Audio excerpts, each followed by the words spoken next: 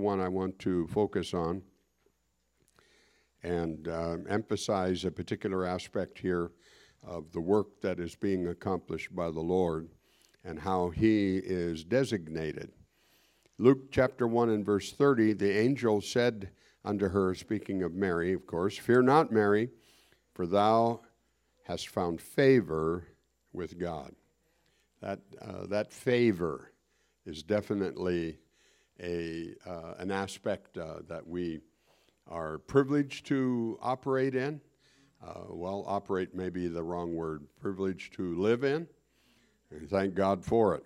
"Behold, thou shalt conceive in thy womb and bring forth a son, and shall call his name Jesus." Now, that really got her attention at that point.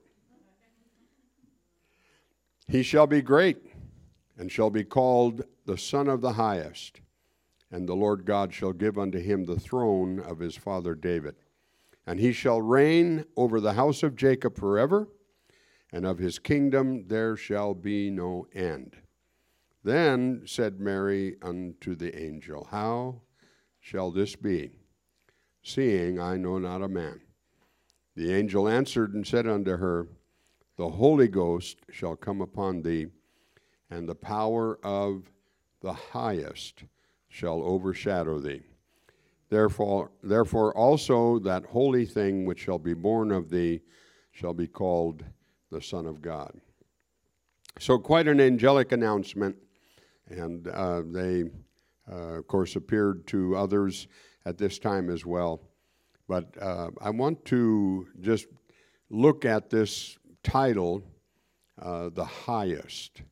The Highest. It'd be somewhat redundant in what we looked at in Isaiah 57:15, but there's so much that's there. There's so much that can be gleaned from this aspect of who it is that came and the power of the one who came manifest in the flesh. And thank God that we can know He is the highest. Praise God. You can be seated. The Lord bless you. David is one who is mentioned often in Scripture. There are different titles, maybe different categories that are mentioned about him. Bethlehem being the city of David. The son of David is what Jesus is called. The sure mercies of David are redundant in Scripture, or repeated in Scripture considerably, and they, thank God, they still continue. And then, of course, the throne of David. The throne of David being where Jesus occupies now, and there's going to be no end. Praise God. The book of Psalms were not all written by David. A considerable number of them were, 74, almost half, and others written by other writers. But David called the Lord the highest. Psalm 18 has a unique place in Scripture because it was written for the most part in 2 Samuel. And Psalm 18 has almost the same story. It refers to the same time in David's life when he is being pursued by Saul. So 18:13, David wrote, "The Lord also thundered in the heavens, and the highest gave his voice, hailstones and coals of fire." So obviously a very momentous time, and I'm sure even terrifying in terms of how the Lord displayed His power. And He is the highest. There's no idol that can compare. There's no deity in mythology or history or philosophy, if we could find a deity there, that could compare. And David wrote this psalm as he celebrated deliverance from his enemies, particularly King Saul. Jealousy is, it's as cruel as the grave, the Bible says. And we recognize how it can warp a person's emotions and their outlook. And Saul was consumed by this, and therefore he wanted to end the life of David, throwing javelins at him, pursuing him relentlessly, and so on. But David knew he was in the right, and he knew that God would provide for him, and so he exalts the one who is the highest. And I try to imagine the thunder in the heavens, that his voice was heard, and the hailstones and coals of fire bring, I guess, to memory the plagues that came on the Pharaoh and all of Egypt, as the Lord would display his power in that way in delivering the people of Israel from that bondage and bringing them out of Egypt. How incredible that display must have been. But David had some real rough times in this era of his life. He's already had incredible victories, and yet he is being pursued, and no particular place that he could call home. He had to keep on moving, keep on escaping, keep on getting away from the pursuit of Saul. And those that were with him, the Bible says, were distressed. Well, that kind of lifestyle would add distress. But they were distressed, and they were in debt. There was no financial base for them, agriculture being the foundation of their economy, and they're constantly on the move, so they didn't have any way to pay off their debts, so they just kept increasing them. And they were discontented. Well, being distressed and being in debt would add to their discontent. And then Ziklag was attacked, and families were taken captive. And so this added to their distress. And the Bible says they wept until they could weep no more. And they were definitely in depression. And then, to add to David's distress and his woe, they talked about stoning him. It's your fault. You're the one who brought us here. You're the one who made this situation happen.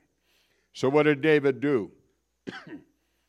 He encouraged himself in the Lord. Now, I think that part of it, in the Lord, is real key, because if David tried to encourage himself in, let's say, his military ability as a leader, or his musical talent, or his composition of psalms and hymns, if he tried to encourage himself in those aspects, I think it wouldn't have accomplished what it needed to be.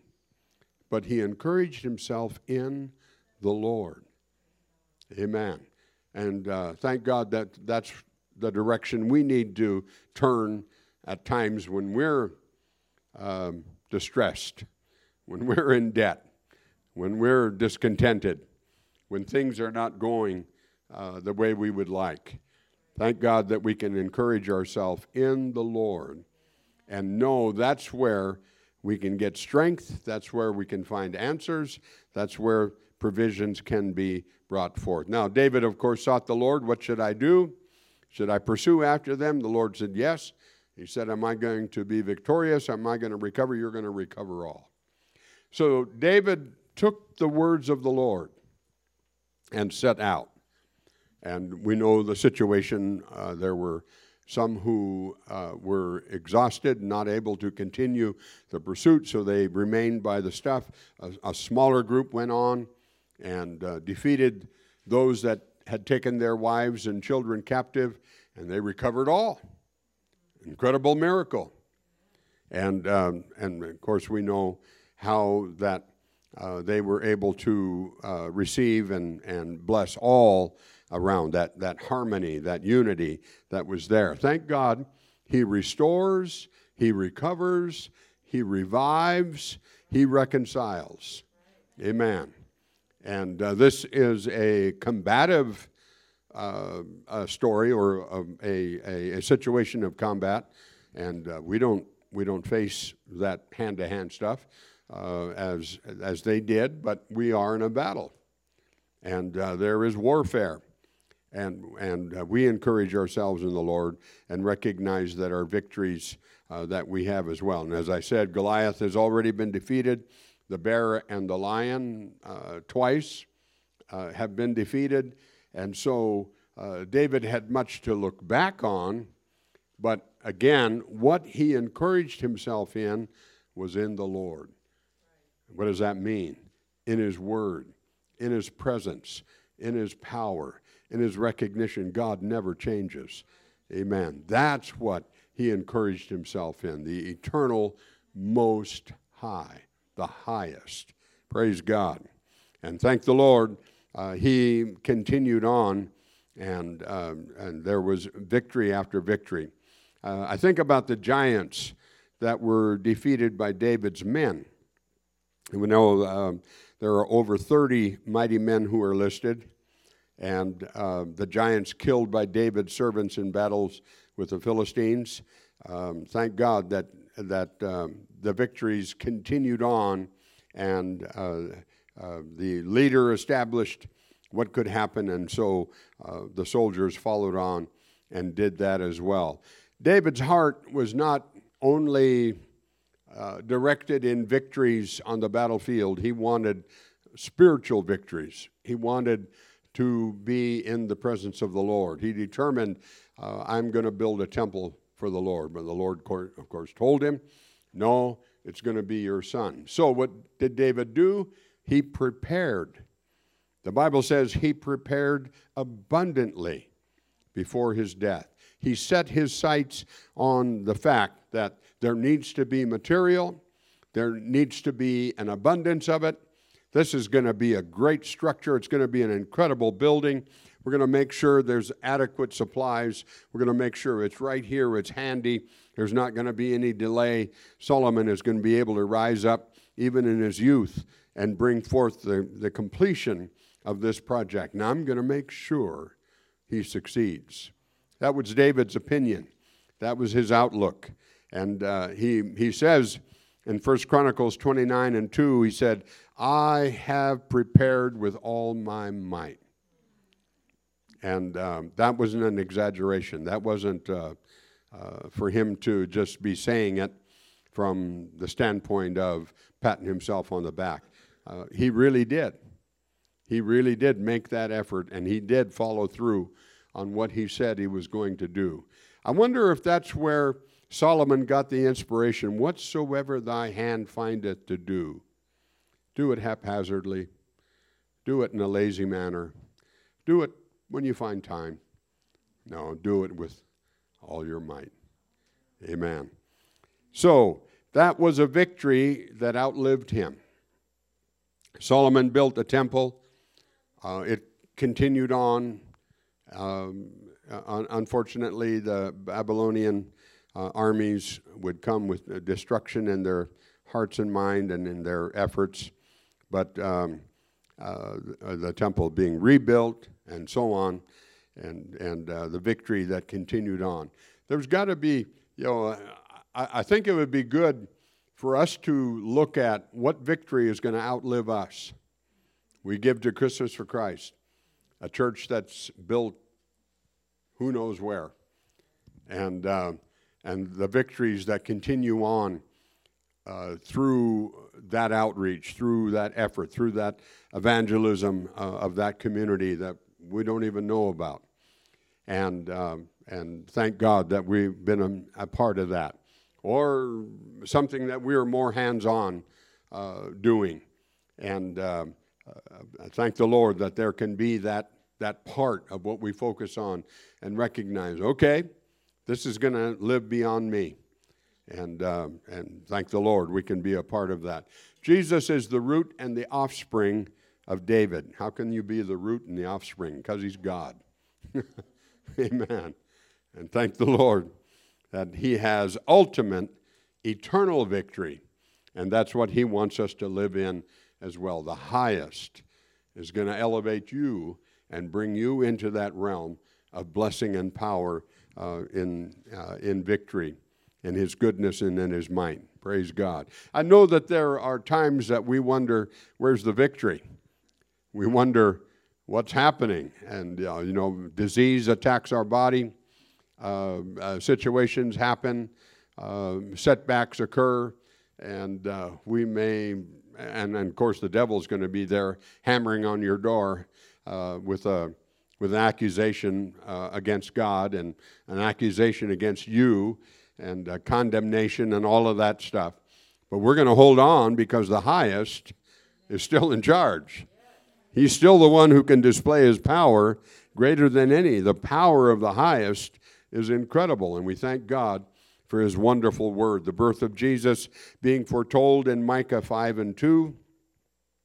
And, here in this verse, O Bethlehem, though thou be small, yet out of thee shall he come forth. Praise God. The Lord, we like to think there can be special circumstances. Everything set up just so, everything falling into place. Then it's going to work. Then it's going to come together. Then it's going to succeed. But the Lord says, Bethlehem, you're small, you're insignificant, you hardly even notice, but I'm going to bring the highest out of you. Praise God. And thank the Lord that we can count on his word in that way as well. And those priests called upon by Herod to tell where the birthplace of the Messiah is, the King of the Jews, they, of course, turned to that passage in Micah and read it. Had they turned to other portions of Scripture and prophecy, they would see that the Messiah was going to be different than what they thought. They looked for the Messiah to come for deliverance, for power, for glory, for restoration, for the temple to be built up. They looked for all of those victories, but they didn't read Isaiah 53, what we call Isaiah 53. And those words, oh my, they're not descriptive of victory. They're not showing success. They're not bringing out how that there is going to be the outcome that we hope for. He's despised. He's rejected. He's stricken. He's smitten. He's afflicted. He's bruised. He's oppressed. He poured out his soul unto death. That's prophecy about the Messiah. And there wouldn't be the victory that we enjoy here tonight had there not been the fulfillment of those prophecies. I thought about Hebrews chapter 2, and there's several references to death in there. Verse 9, we see Jesus, who was made a little lower than the angels for the suffering of death, crowned with glory and honor, that he, by the grace of God, should taste death for every man. The grace of God would bring him to that place, to that fulfillment. We expect the grace of God to lift us up, to change us, to bring us into his glory, into his presence. Thank God it does all of that. But the grace of God, as we read what Paul said in 2 Corinthians 12, the Lord saying, my grace is sufficient for you. And because of that touch, because of that awareness, because of that change in his mind and his heart, he said, I'll glory in my tribulations. in my afflictions, in my hurt, in my pain, in my difficulties. Almost sounds deranged. But we know what happened. The grace of God stepped in. And likewise here, the Lord's going to taste death for every man. Verse 14, that through death, he was going to destroy the one who had the power of death, the devil. Destroy? Yeah. Praise God.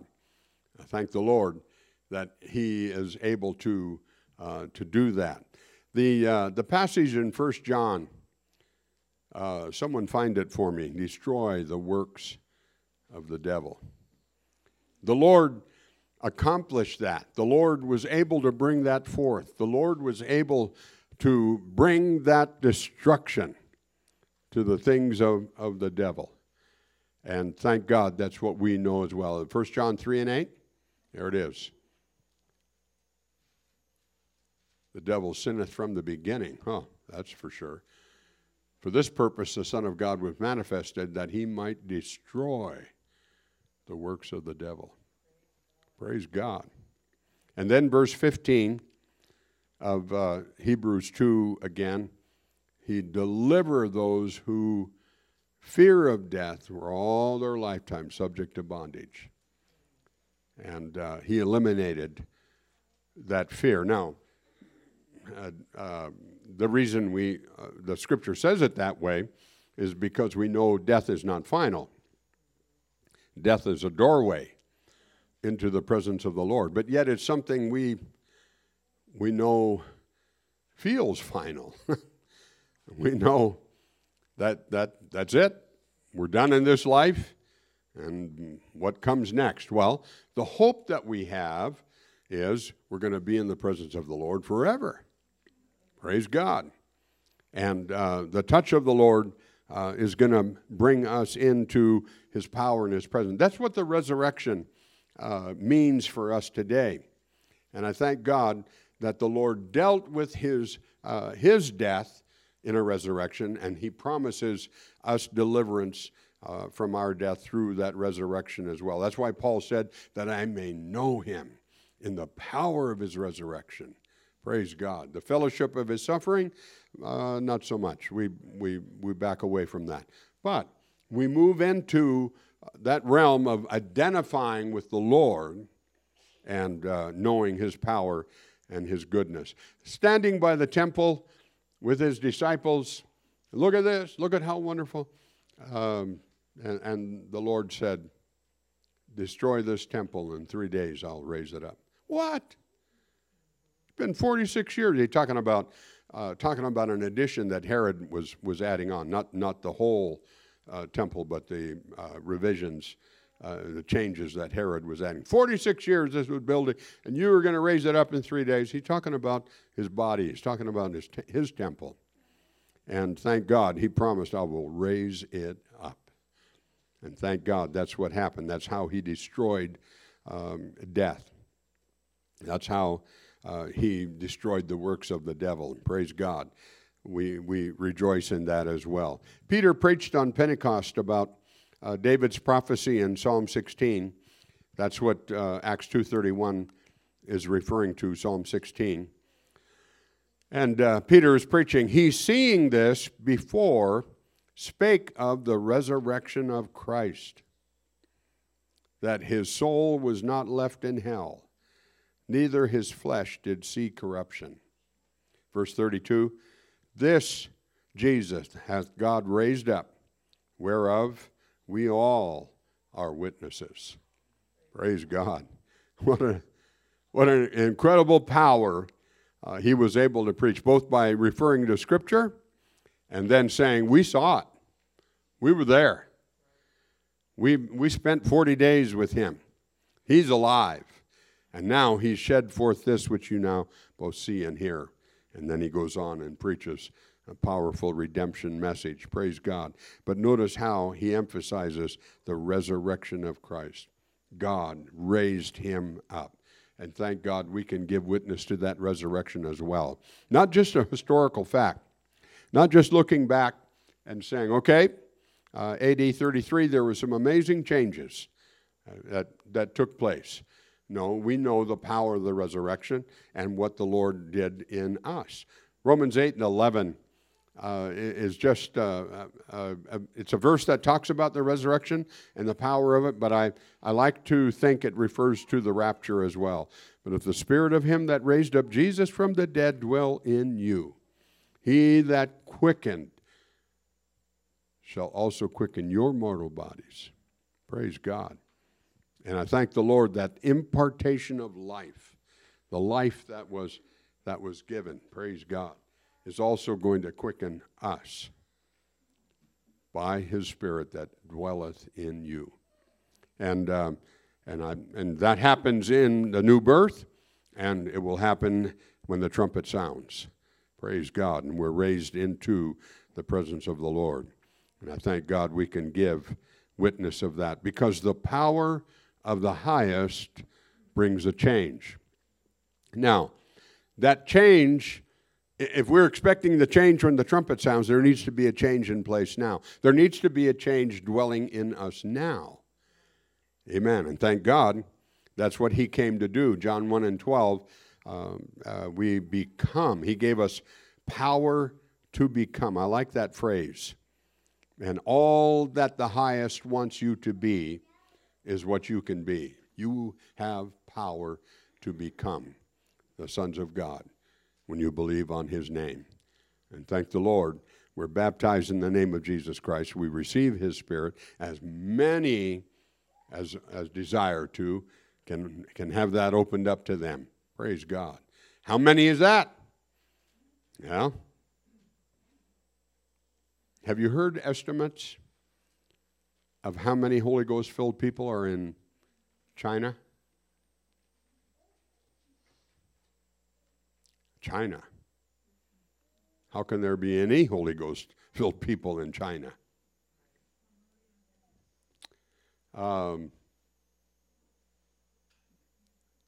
80 million. Now, you probably need to double-check that.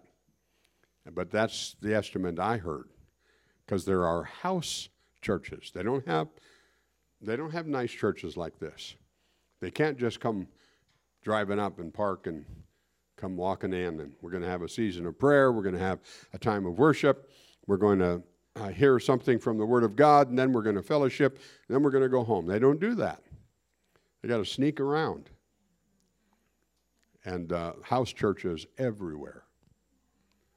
Praise God. And the power of the Lord, the power of the highest, giving them power to become. Praise God.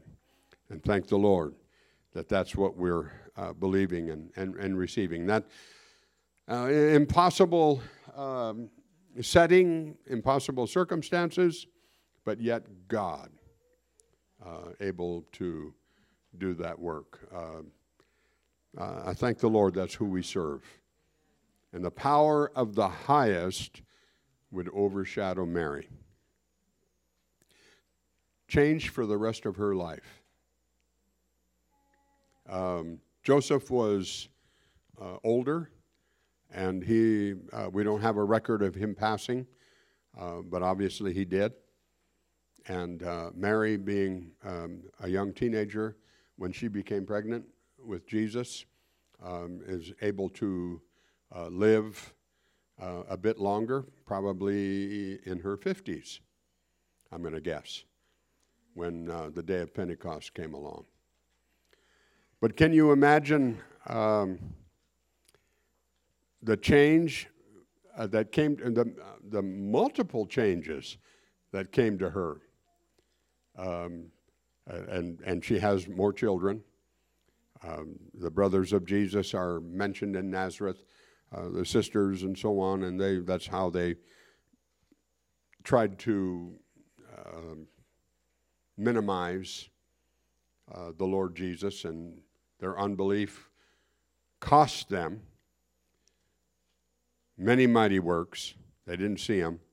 They could have, but they didn't because of their unbelief.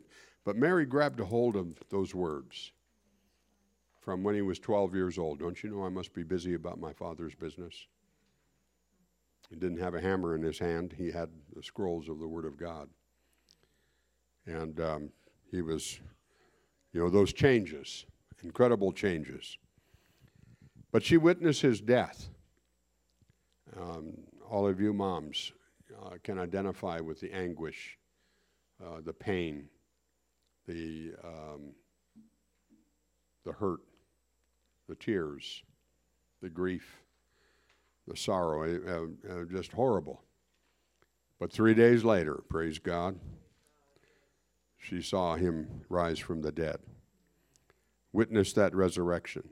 And then, 50 days later, after the Passover, after the crucifixion, she's one of those speaking in tongues as the Spirit of God gives the utterance. She's one of them baptized in the name of Jesus Christ, the one she heard the angel say, call his name, Jesus. Praise God. And thank the Lord, that demonstration of the Lord's power, the highest, being displayed for her. And the power of the Holy Ghost shall come upon thee. Well, that was for that moment, but here all of these years later, the power of the Lord being displayed on her behalf as well. The favor that she had. Praise God. And I'm thankful the church can find favor with the Lord as well. Jesus is the Son of the Highest, and he's the head of the body, the church. He nourishes it. He cherishes it. And the whole family in heaven and earth is named for the Lord, according to Ephesians 3:15.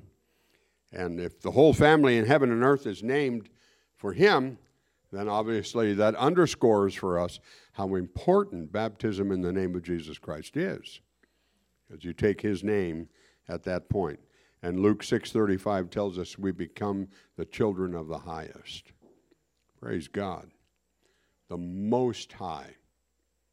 And we can remember superlatives when you were studying grammar and English and so on, how you knew it had to have an ER ending and then an EST ending, strong, stronger, strongest.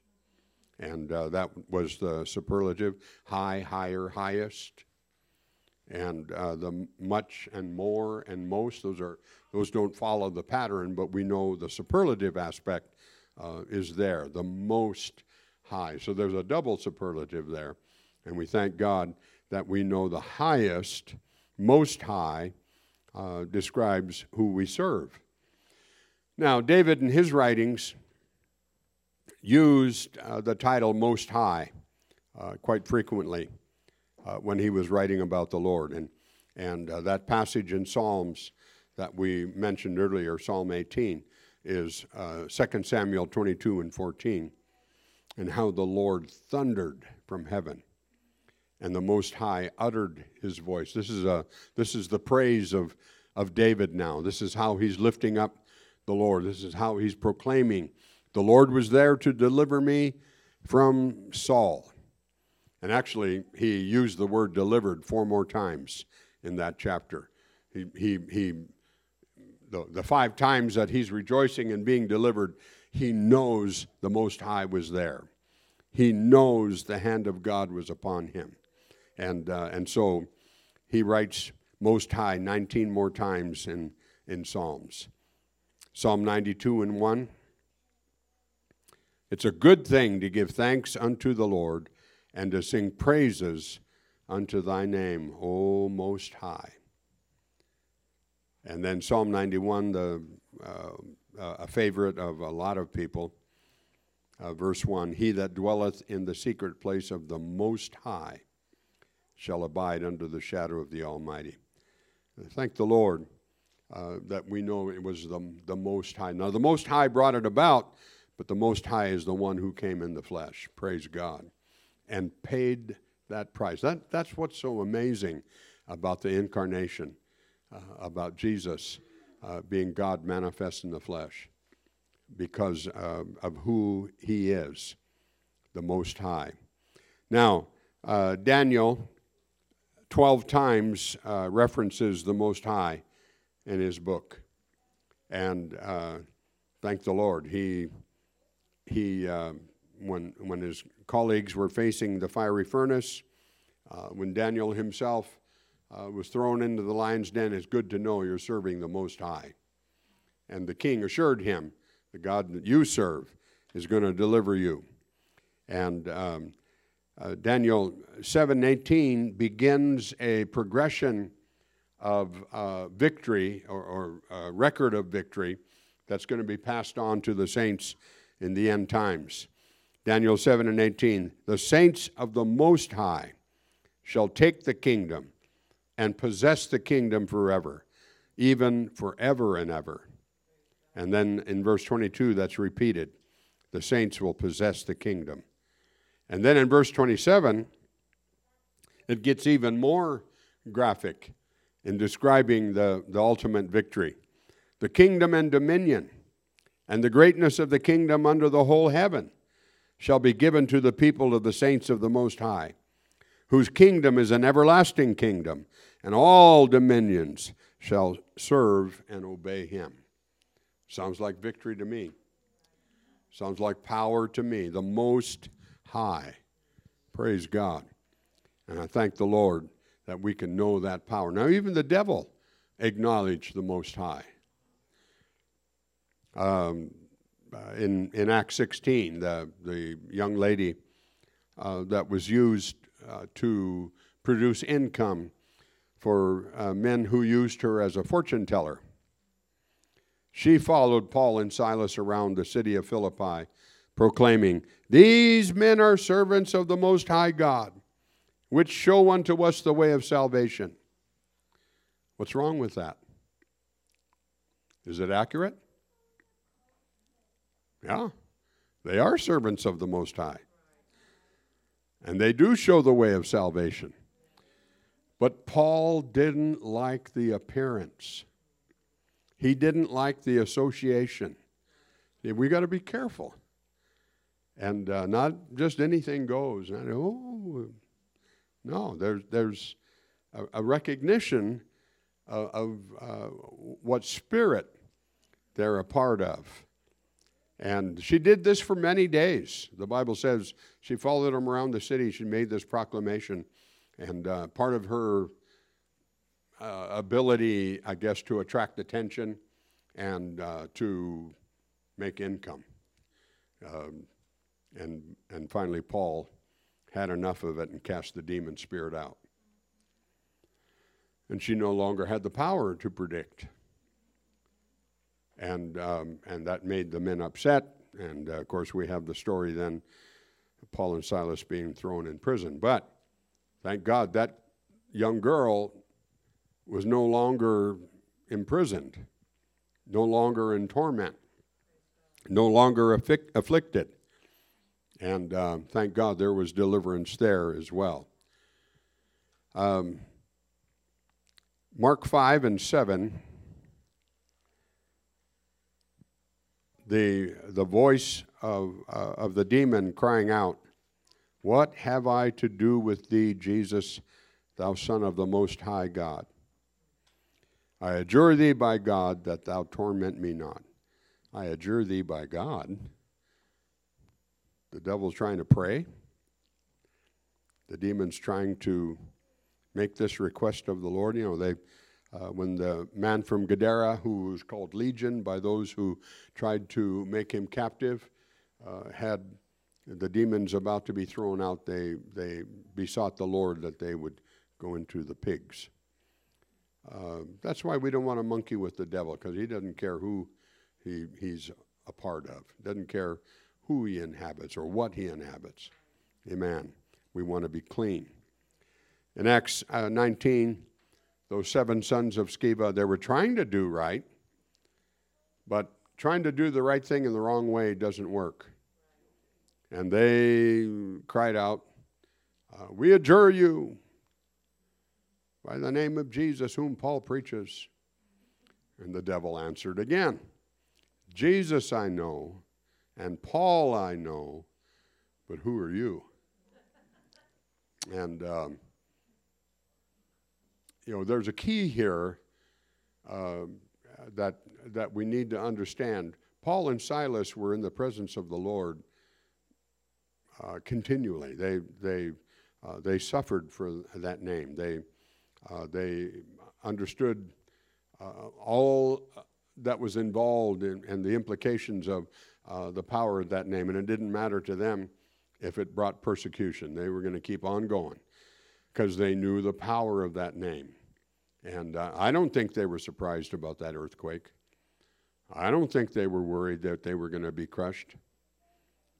No, they knew this was going to be an opportunity for them to speak out. And the jailer and his whole household baptized in Jesus Christ that night. Praise God. The power of the Lord that is there. But those 7 sons didn't have that. They were just trying to parrot what they had heard, what they had seen. They were just trying to piggyback, if you will, on something. That there isn't a formula like that. You've got to be in the presence of the Lord. You have to have the Most High dwelling in you. Amen. And the power of that name. Praise God. And I'm thankful that we can know that. James 2:19, thou believest that there is one God? Thou doest well. The devils also believe and tremble.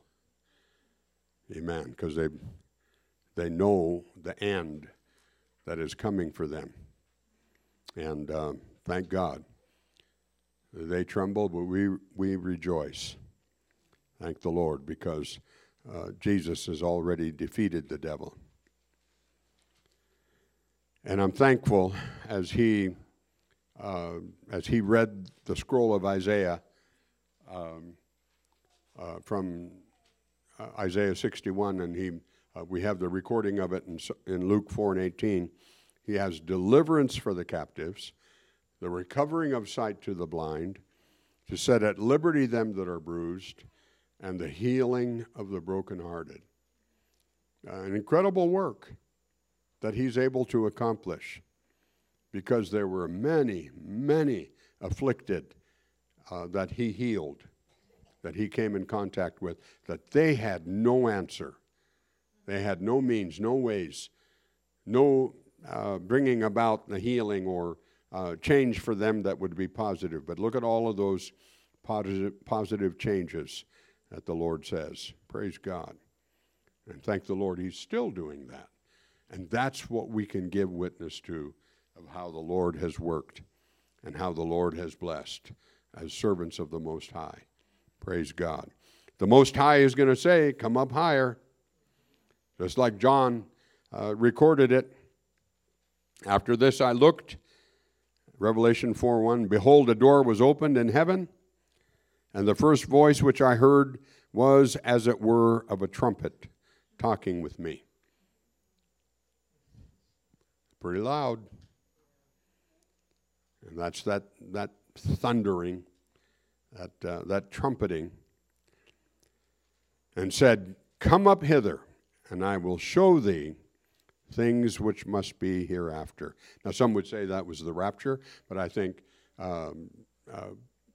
John is simply reporting that the Spirit carried him away, and now he begins to record all that began to unfold in the book of Revelation. He saw destruction. He saw devastation upon the earth, but he saw victory for the church. Praise God.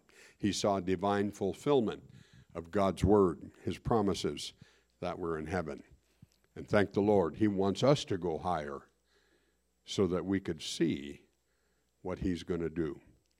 His plan, his promise, how it's going to unfold. Amen. And thank the Lord, there can be that awareness that we have of what the Lord desires to do, because the church is going to be caught up.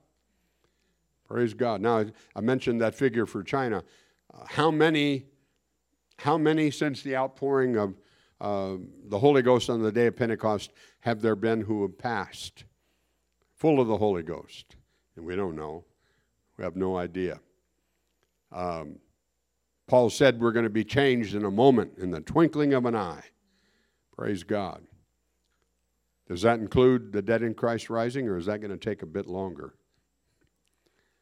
Is it going to happen just like that, or is it going to be something that we just stand in awe of what God is doing?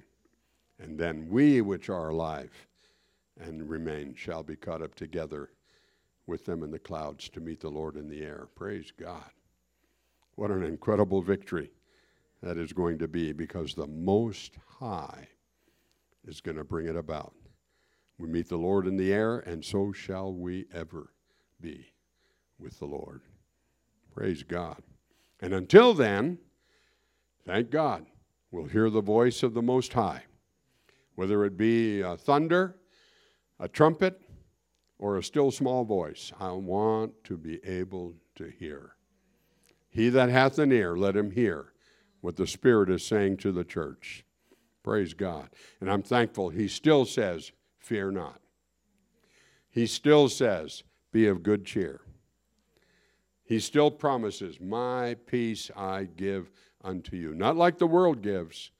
No, my peace I give to you. Praise God.